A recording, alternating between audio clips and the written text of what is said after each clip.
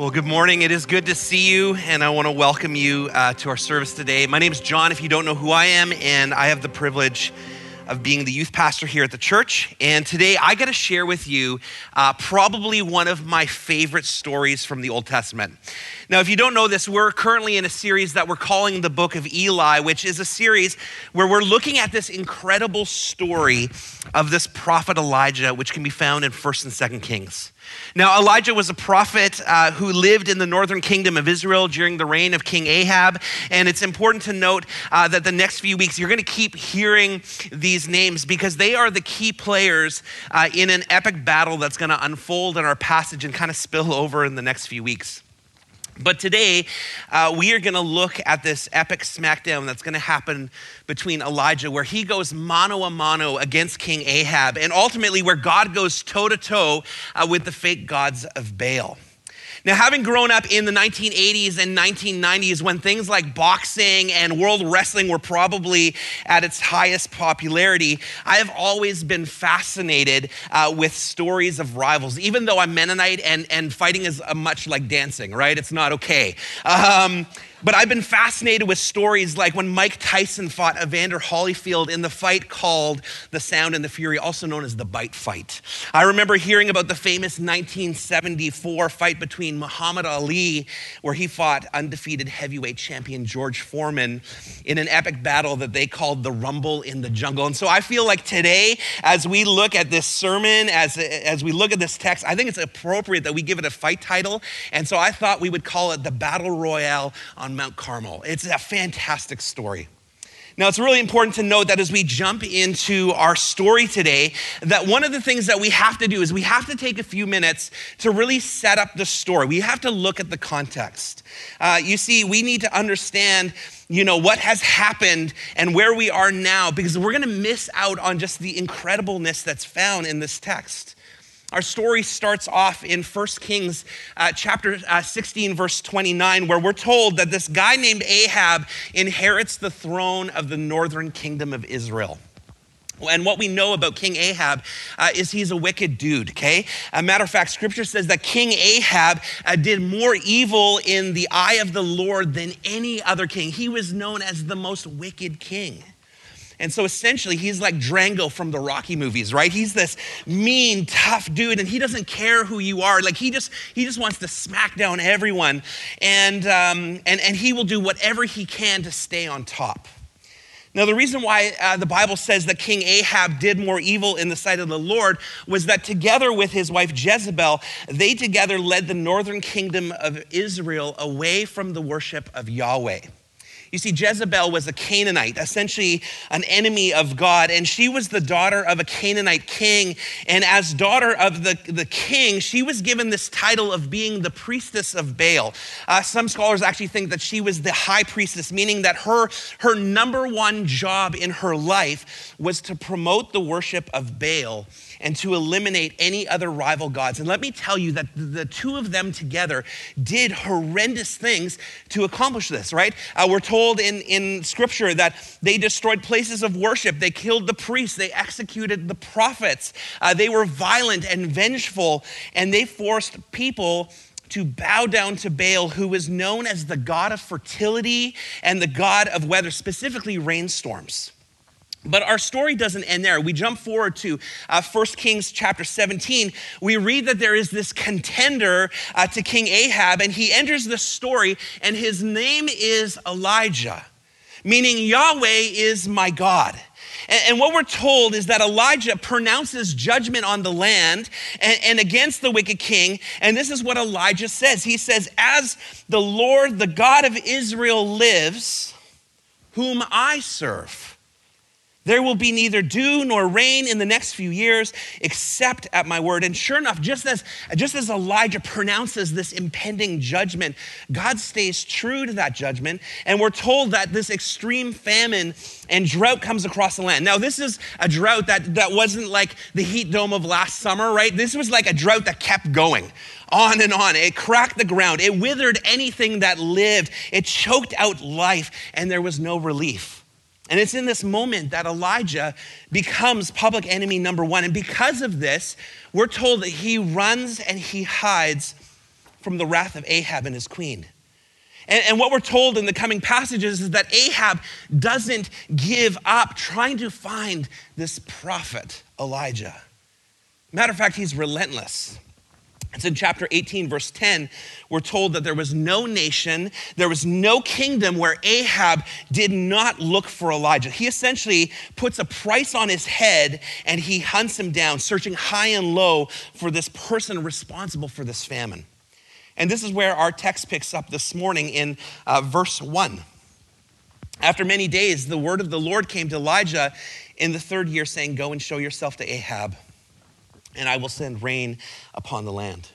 So Elijah went to show himself to Ahab, and he runs into this guy named Obadiah, who not only feared the Lord God and had roles of responsibility in King Ahab's court. He's kind of like, probably if we were to say this is a character that would reflect Elijah, it would be Oscar Schindler from the movie Schindler's List. Right?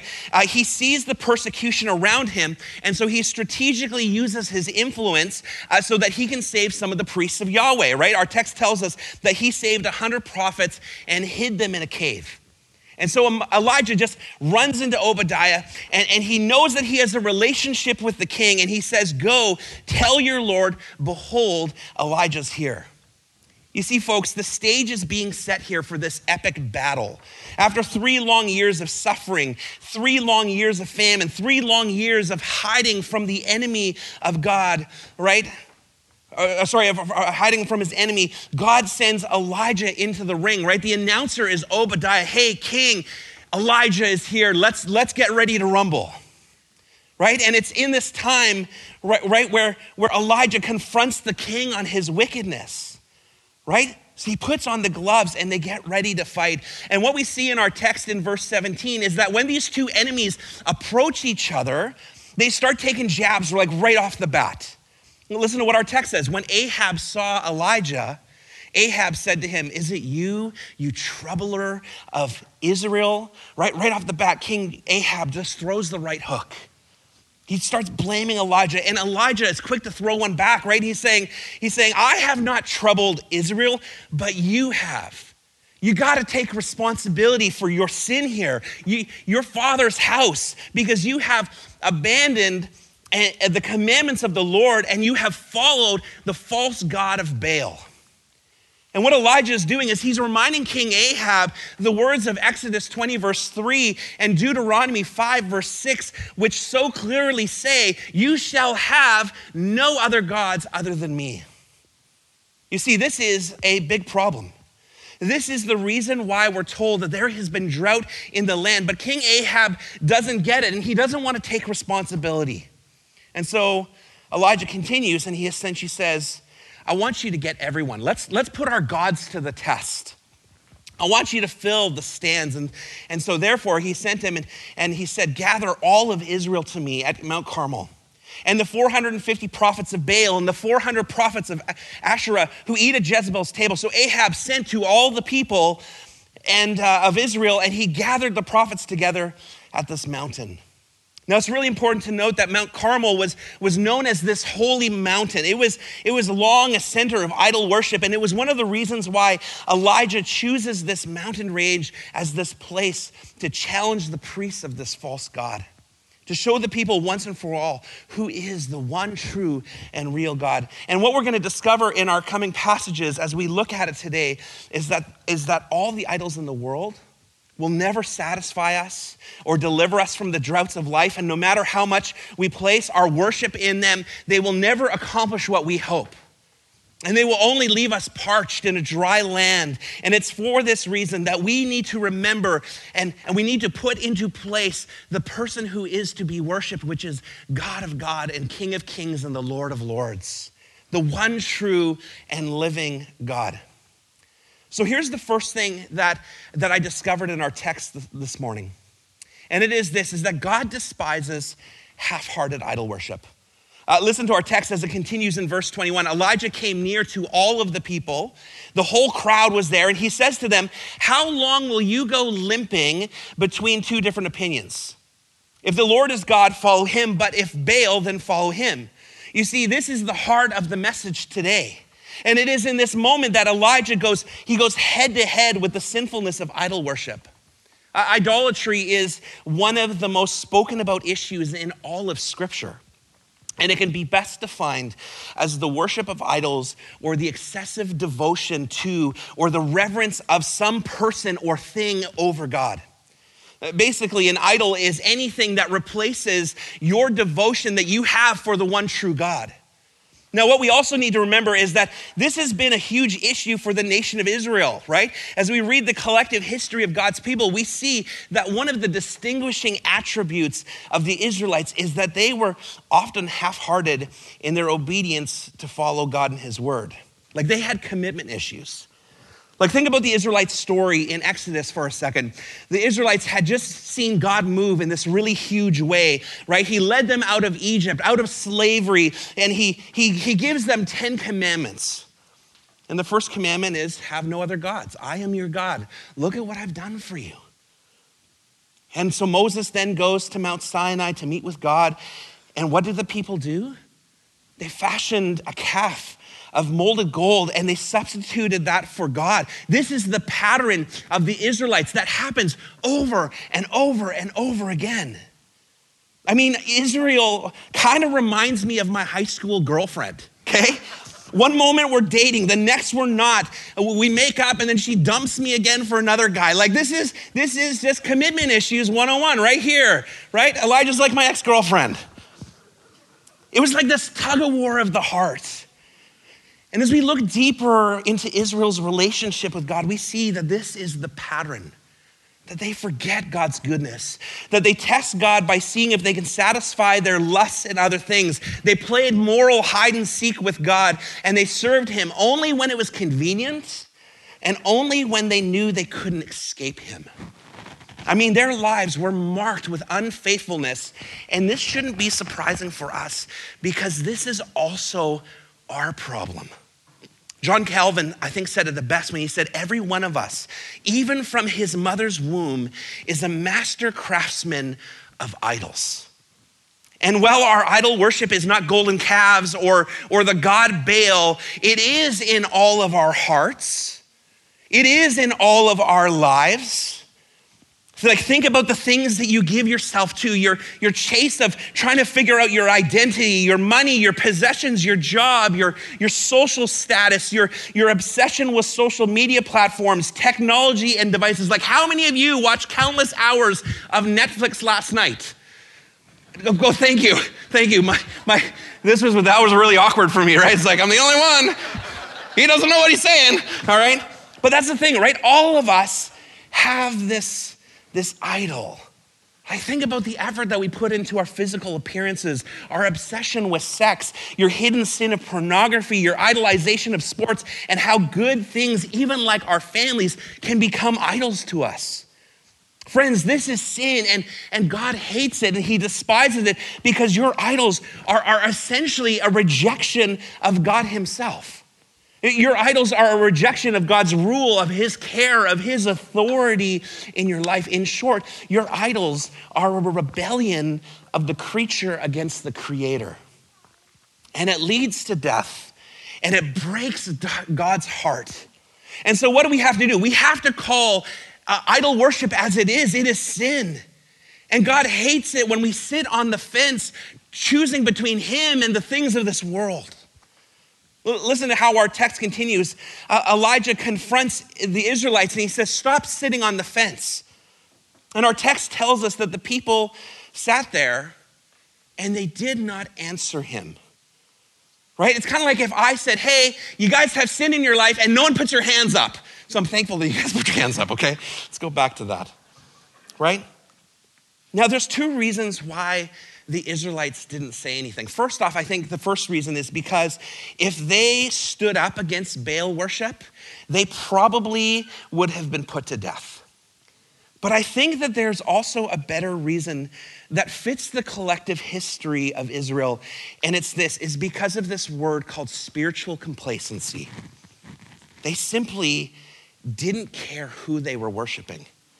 Here's the thing about idol worship in our lives, right? And here's the thing, right, is that idol worship actually doesn't shock you and I very much. We're quite used to living in our sin, right? We've gotten pretty good at hiding it, of saying that we're righteous, but really, there's wickedness in our hearts. And what I think I could say probably pretty boldly is that we've actually become very dependent on our sin for our happiness, right? Would you guys agree with me on that? Right? We find happiness in the things of this world. But listen, I need to let you know that God despises half-hearted worship. Let's look at maybe one of the most convicting passages in all of Scripture about half-heartedness, and it's in Revelations 3:15-17 that says, I know your works, you're neither cold nor hot. So because you're lukewarm and neither hot nor cold, I will spit you out of my mouth. For you say, I am rich, I have prospered, and I need nothing. Not realizing that you are wretched and pitiable and poor and blind and naked. It's that happiness, right? Listen, friends, half-hearted worship doesn't actually get you happiness. It leads to droughts and judgment and death in your lives. And God despises half-heartedness. Check out what Romans 1 verse 18-25 says. It says, the wrath of God is being revealed from heaven against all the godlessness and wickedness of people who suppress the truth by their wickedness. Since what may be known about God is plain to them because God has made it plain to them. Right? There's no excuses. For since the creation of the world, God's invisible qualities, his eternal power, his divine nature has been clearly seen, being understood from what has been made, so that people are without excuse. For although they knew God, they neither glorified him as God nor gave thanks to him, but their thinking became futile and their foolish hearts were darkened.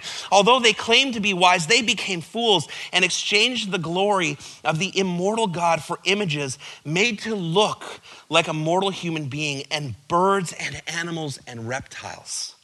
Therefore, God gave them over to their sinful desires of their hearts, to sexual impurity, for the degrading of their bodies with one another. Listen to this. They exchanged the truth about God for a lie, and they worshiped and served created things rather than the Creator, who is forever praised. Amen. You see, friends, this isn't just the Israelites' problem. It's not just their defect. It's also yours, and it is also mine. Bible says that none of us are righteous, no, not one of us. And daily we are faced with this decision and choice. Do we either worship God with all of our hearts, our souls, our minds, and our strength? Or do we cave into the worship of false gods who we think offer us life and hope and love, but in reality, they only offer us certain death? A.W. Tozer said that an idol of the mind is as offensive to God as the idol of the hand. So that thing in your heart is just as bad as that public sin that you can see, right? That's what idol worship is. And God hates it, because our devotion is to be on him and him alone as the sustainer and creator of all things, as the one who gives the greatest gifts. Here's the second thing that I discover in our passage. And it is this, is that when idols fail us, it's often in that moment that we try harder. Let's continue to look at our text. It says, then Elijah said to the people, even I only am left, a prophet of the Lord. Am I the only one here who worships God? But Baal prophets are 450 men, so let 2 bulls be given to us. Let them choose 1 bull for themselves, cut it into pieces and lay it on the wood, but put no fire on it. And I will prepare the other bull, and I'll lay it on the wood and put no fire on it. And you will call upon the name of your God, and I will call upon the name of the Lord. And the God who answers by fire, he is God. Now what's happening here is that Elijah is essentially explaining the rules of this fight. Okay? He's explaining the rules of this is how it's going to go down. You're going to have the opportunity first. You're going to have the upper hand. But let's put our gods to the test and let's see which one actually delivers. What's going to happen between God and Baal? So they have a showdown, right? The one altar that gets lit up is the one who proves once and for all who the real God is. And so that's what they agreed to. And because Elijah doesn't want the upper hand, he allows the Baal worshipers to go first. And so we're told they take their bowl, they bring it to the altar, right? And they cry out, "Oh, Baal, oh, our God, answer us." And what we're told is that there was no voice or response. Their God didn't answer. He didn't respond. And all they were doing was limping around the altar that they had made. Now you need to know that when the Bible talks about limping, it is a sign of deep spiritual injury and an indication of brokenness.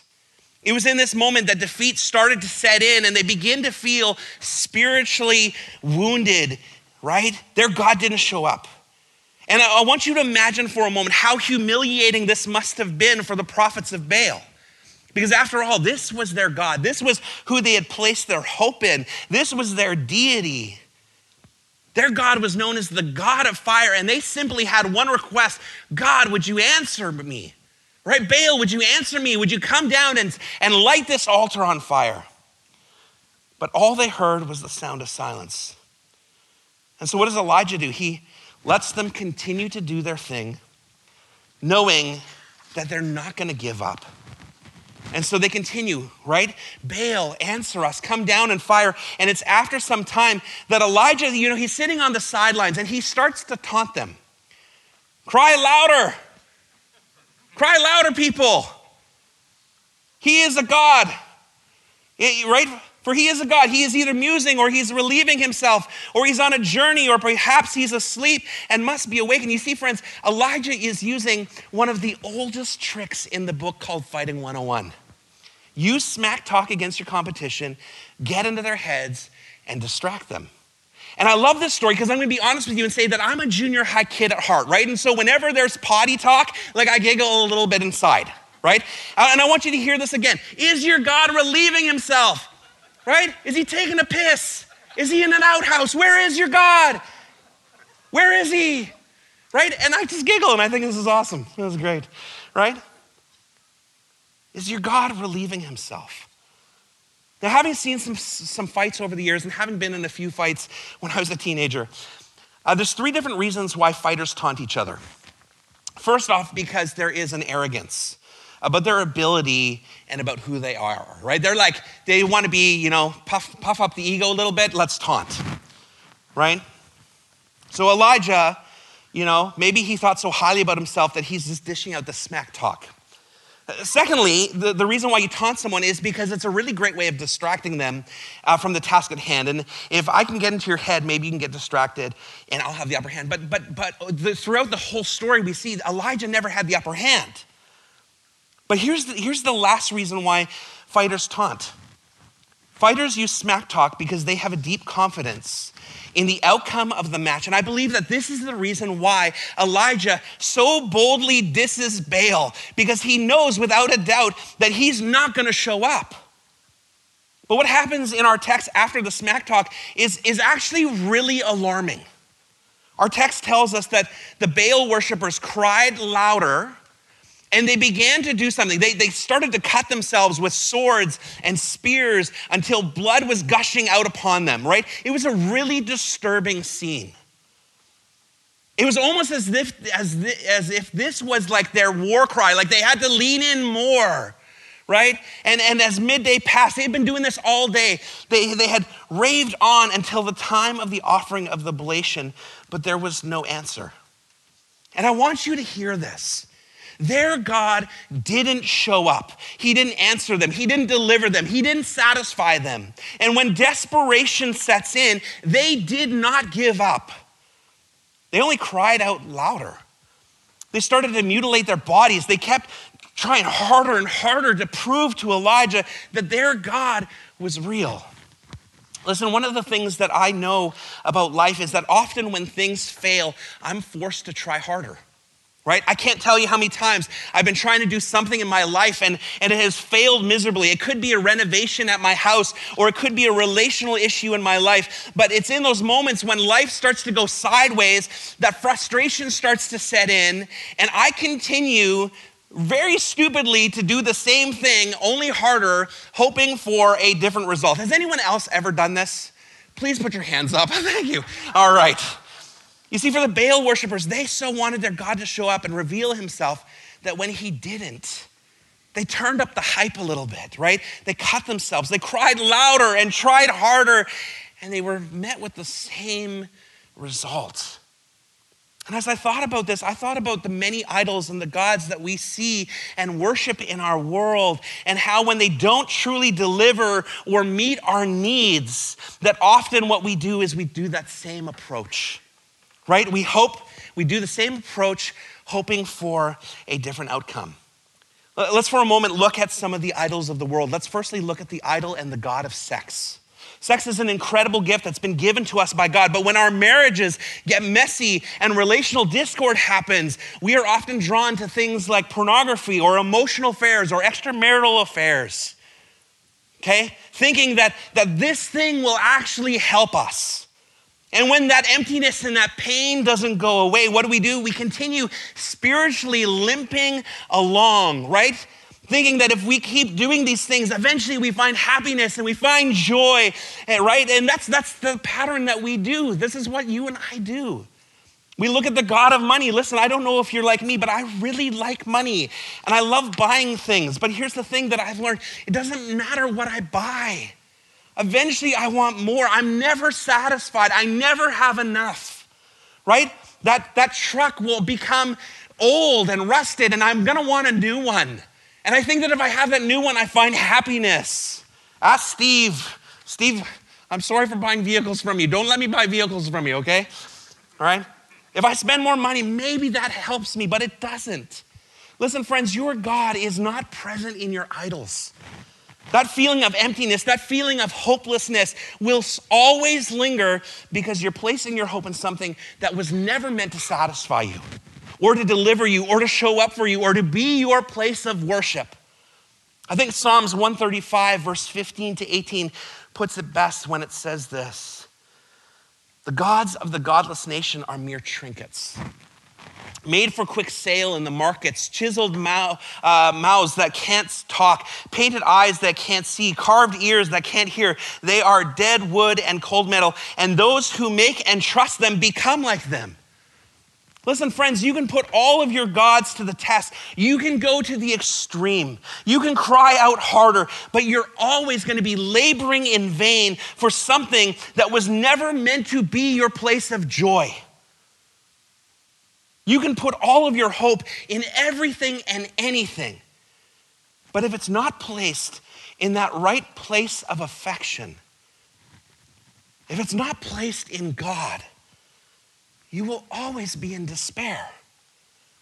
If you put all of your eggs in the basket of and the gods of sex and money and possessions and wealth and popularity, you will always be left disappointed because those gods won't show up for you. You're going to continue to chase after them like a dog chases its tail. You work even harder, but there will never be a reward for your worship. The only thing that you will experience, and what Isaiah 42 verse 17 promises, is that you will utterly be put to shame for your false worship. Shame is the consequence of sin. We see it in the Garden of Eden, right? Adam and Eve sinned, and what was the thing? They felt shame. Shame is this self-conscious emotion generated by self-reflection and self-evaluation where a person's failures or shortcomings are displayed publicly.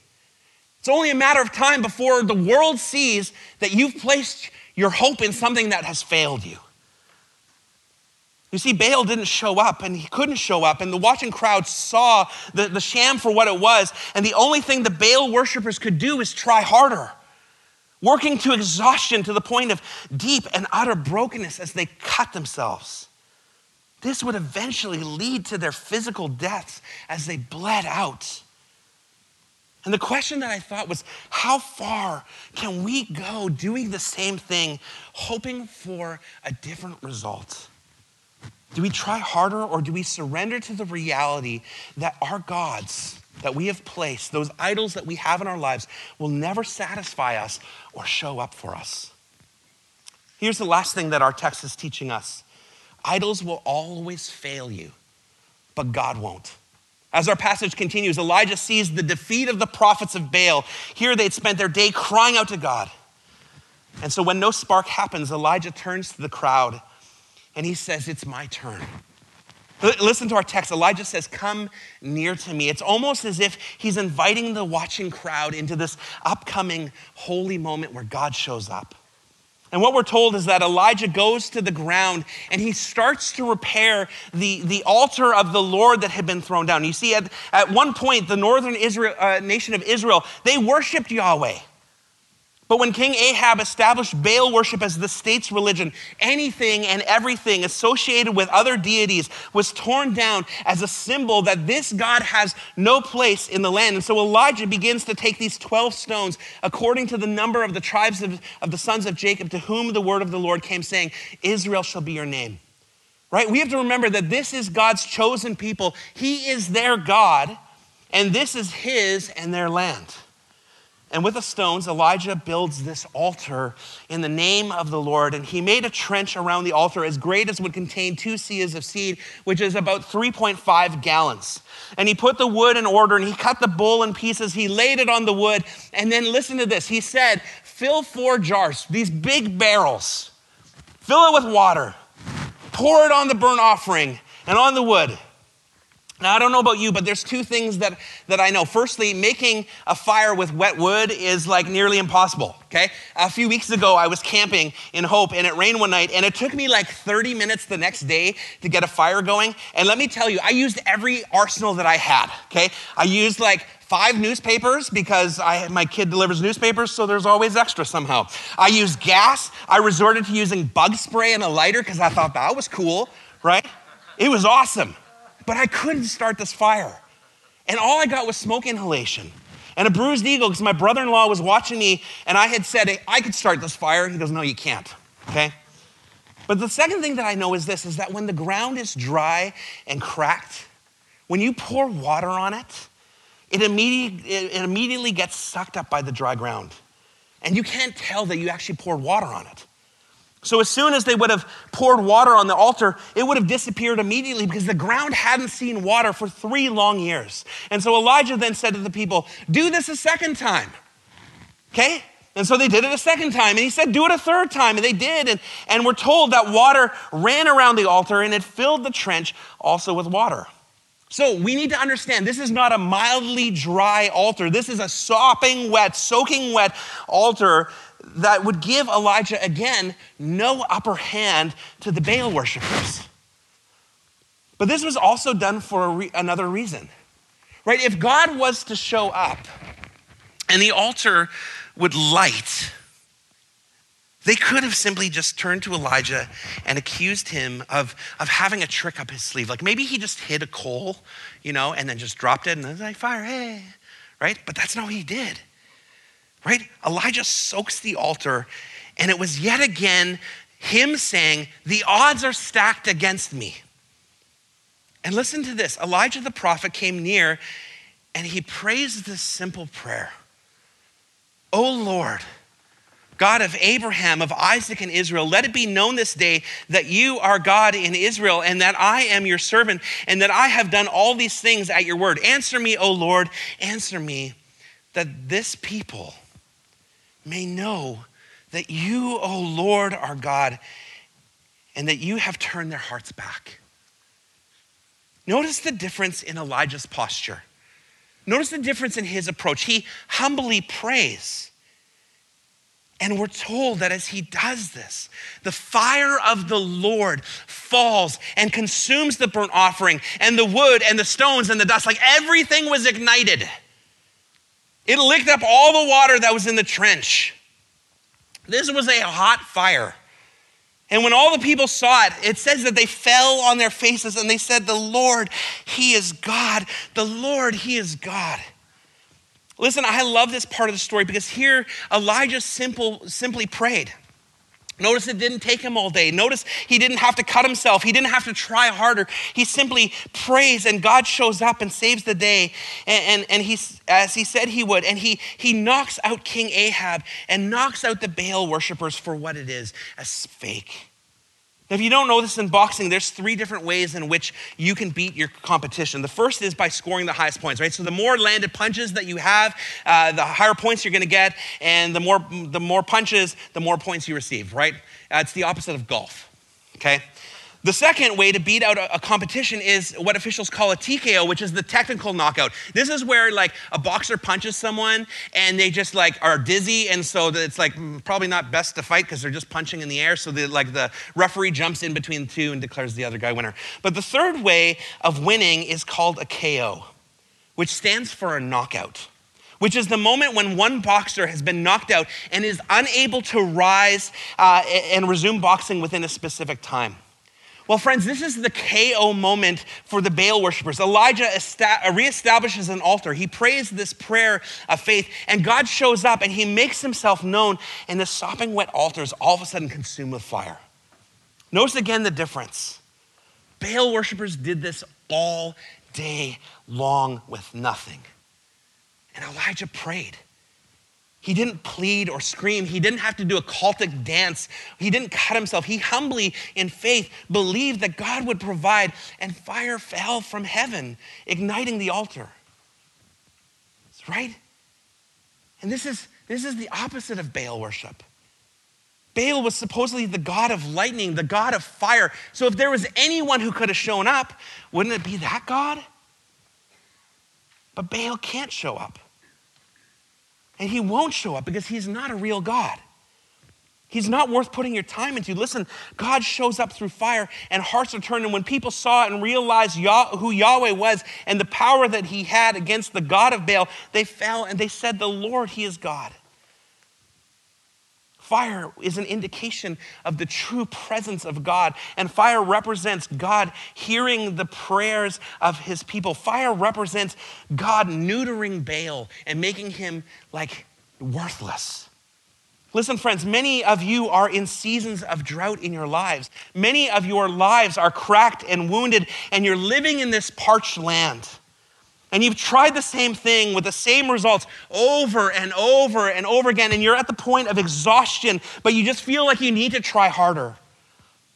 But listen, there's something so powerful that happens when we begin to tear down the idols of our lives and respond to God in reestablishing our faith in him.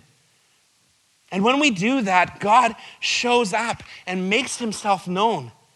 Now, I want you to listen to the words found in Deuteronomy 12, verse 2. It says, "Surely destroy all the places where the nations whom you shall dispose serve their gods. On the high mountains and on the hills and under every green tree. You shall tear down their altars and dash in pieces their pillars and burn their Asherim with fire. You shall chop down the carved images of their gods and destroy their name out of that place. You shall not worship the Lord your God in that way.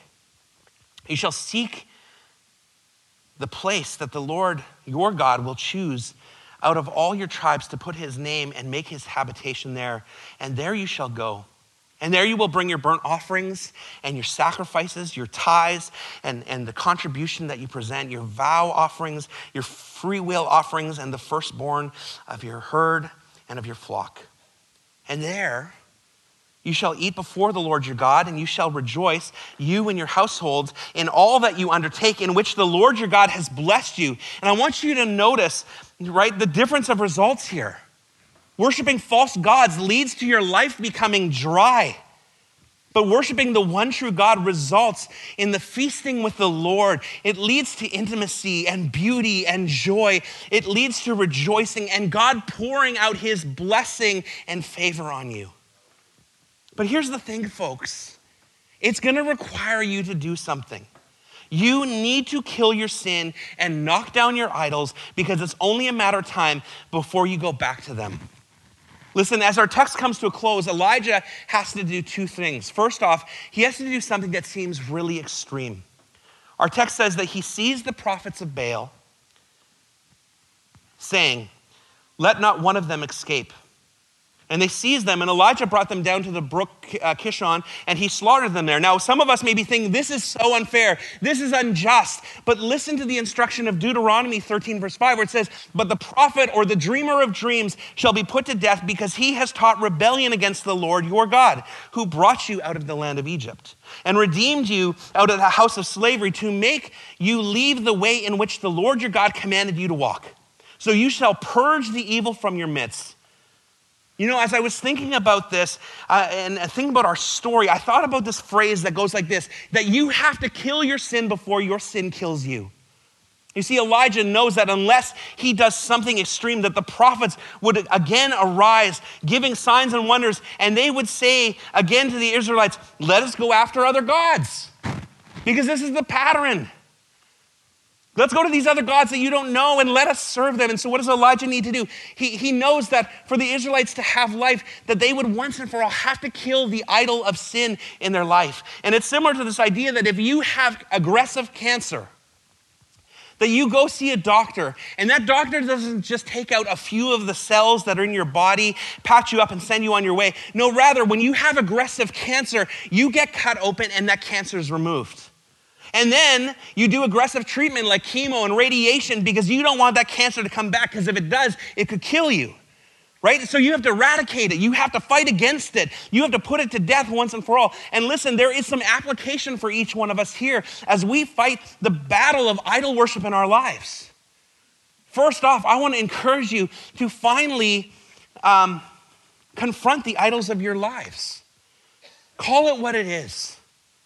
Elijah waited 3 years to confront King Ahab and tackle the idol worship that was killing God's people. And we must also confront our sin, and we must boldly deal with it, because if we say we have no sin and if we persist in our sin, it's only a matter of time before we experience the death of our souls. As we compare our idols to God, we need to ask the question, does this idol stand up against God? Does this sin make me work harder in my life? Do I eventually have to, will it fail me? These are the questions that we have to ask as we process the things that we do. And each one of us has to evaluate the things that we give ourselves to and call them for what they are. And we need to flee from them, because idolatry always brings destruction. Secondly, I want to encourage you to reestablish your worship for the one true God. Listen, many of us have been worshiping false idols and gods in our lives. And as we look around, we're just seeing the dry, dusty wasteland where we've wandered. And you're standing there wondering, why is this happening to me? Meanwhile, not taking responsibility for it. And like King Ahab, you're blaming others for the stuff that goes sideways in your life. Listen, God wants you. He wants you. He wants your whole being. He wants your soul and your mind and your strength. And it's going to require this conscious choice in daily choosing to rebuild the broken altar of worship to the one true God in your life. You must take the stones and say, this is the God who I worship. Thirdly, I want to encourage you to call upon the Lord and confess your sin, because he is faithful and just to forgive you. Elijah has this audacious faith. He believed in who God is, and that's what allowed him to stand in front of the king and in front of hundreds of Baal worshipers to put God to the test. And as I thought about Elijah's prayer, I was struck with this question. When was the last time that I called upon the Lord? When was the last time I humbly approached the throne of God, asking for his presence to light the fire of my life and my heart? And I want to encourage you today, as you see the weight and the worthlessness of your idols, to turn back to God and to stay there by placing your hope and your trust confidently in him. And that starts when we confess our sins and say, Lord, I have placed other idols and gods before you. And I repent of that, which is I turn away from that, and I look to God where I was supposed to be looking the whole time. Lastly, I want to remind you that God has shown up before, and he will show up again.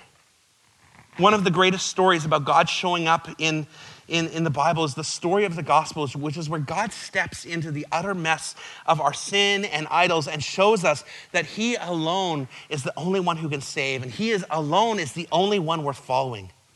You see, in Jesus, God saved us from the consequences of our sin and idol worship, which is death and brokenness. And listen, friends, I would fail you as one of your pastors today if I didn't remind you how much God loves you, how much he loves you and cares for you and wants to see healing in your life. He wants to show up for you in the biggest droughts of your life. God wants to get your attention like he's trying to get King Ahab's and the Israelites. And God came in the form of Jesus Christ, and he lived the life we should have lived, and he died the death we should have died in our place. And he did this to knock down the altars of Baal in our lives and to show us that he alone is worthy to be followed because he laid down his life for you. John Piper said that ultimately Jesus must become more beautiful to our imagination and more attractive to our hearts than the idols that we're currently following, because he's the only God who can replace our counterfeit gods with.